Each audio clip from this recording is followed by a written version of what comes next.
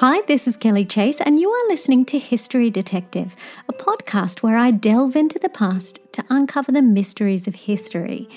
And today, for this bonus Christmas episode, I am going to share a Christmas story.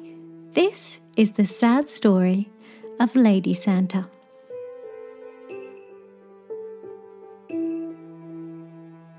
This episode is dedicated to all of the doctors and nurses who have worked tirelessly during the COVID-19 pandemic and who often have to spend Christmas away from their families. Historically, the role of Santa has been assigned to men, but there have been a few cases where women have slipped into the big black boots to bring Christmas cheer to the kiddies.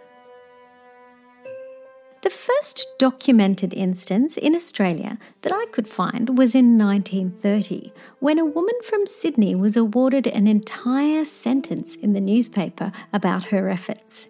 It said, "Mrs. Thelma Lewis of Randwick, believed to be Australia's only woman Santa Claus, fills a role she adores." A few years later, in 1935, a female aviator, Mrs. Nancy Bird Walton, also known as the Angel of the Outback, piloted a female Santa around outback New South Wales to bring a little Christmas cheer to the rural families. Then, in 1945, just as World War II was coming to an end, another female Santa popped up. Mrs. Gilligan of Paddington in Sydney decided that because so many of the children in her neighbourhood had fathers who were away at war and would not be home for Christmas, she would give them a Christmas treat. She bought toys for all the children, then walked the streets dressed as Santa and invited them to her house. There she gave them all ice cream, cake and soft drinks before they gathered around her 12-foot Christmas tree and they all received a present. But I want to circle back to 1933, a year when tragedy struck one of our Lady Santas. I must warn you, this is not a happy ending, so if you have little ears listening, perhaps skip the rest of the episode. This is the story of a young nurse called Sophie Betts. Sophie was dressed as Santa because she wanted to give gifts to the children of one of her sick patients.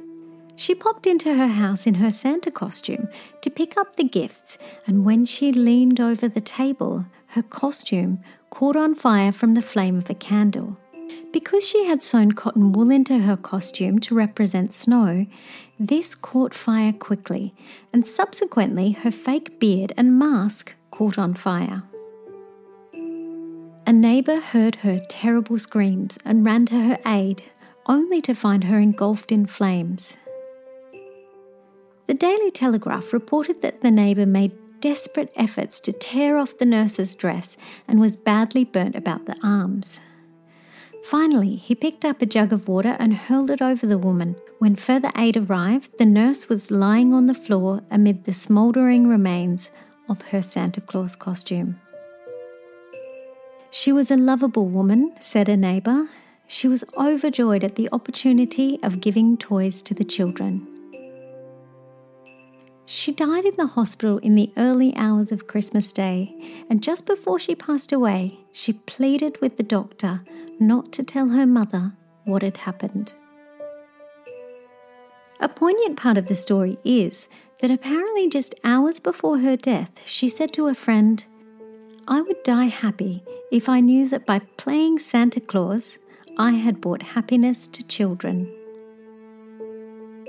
Please everyone, stay safe this Christmas and New Year period.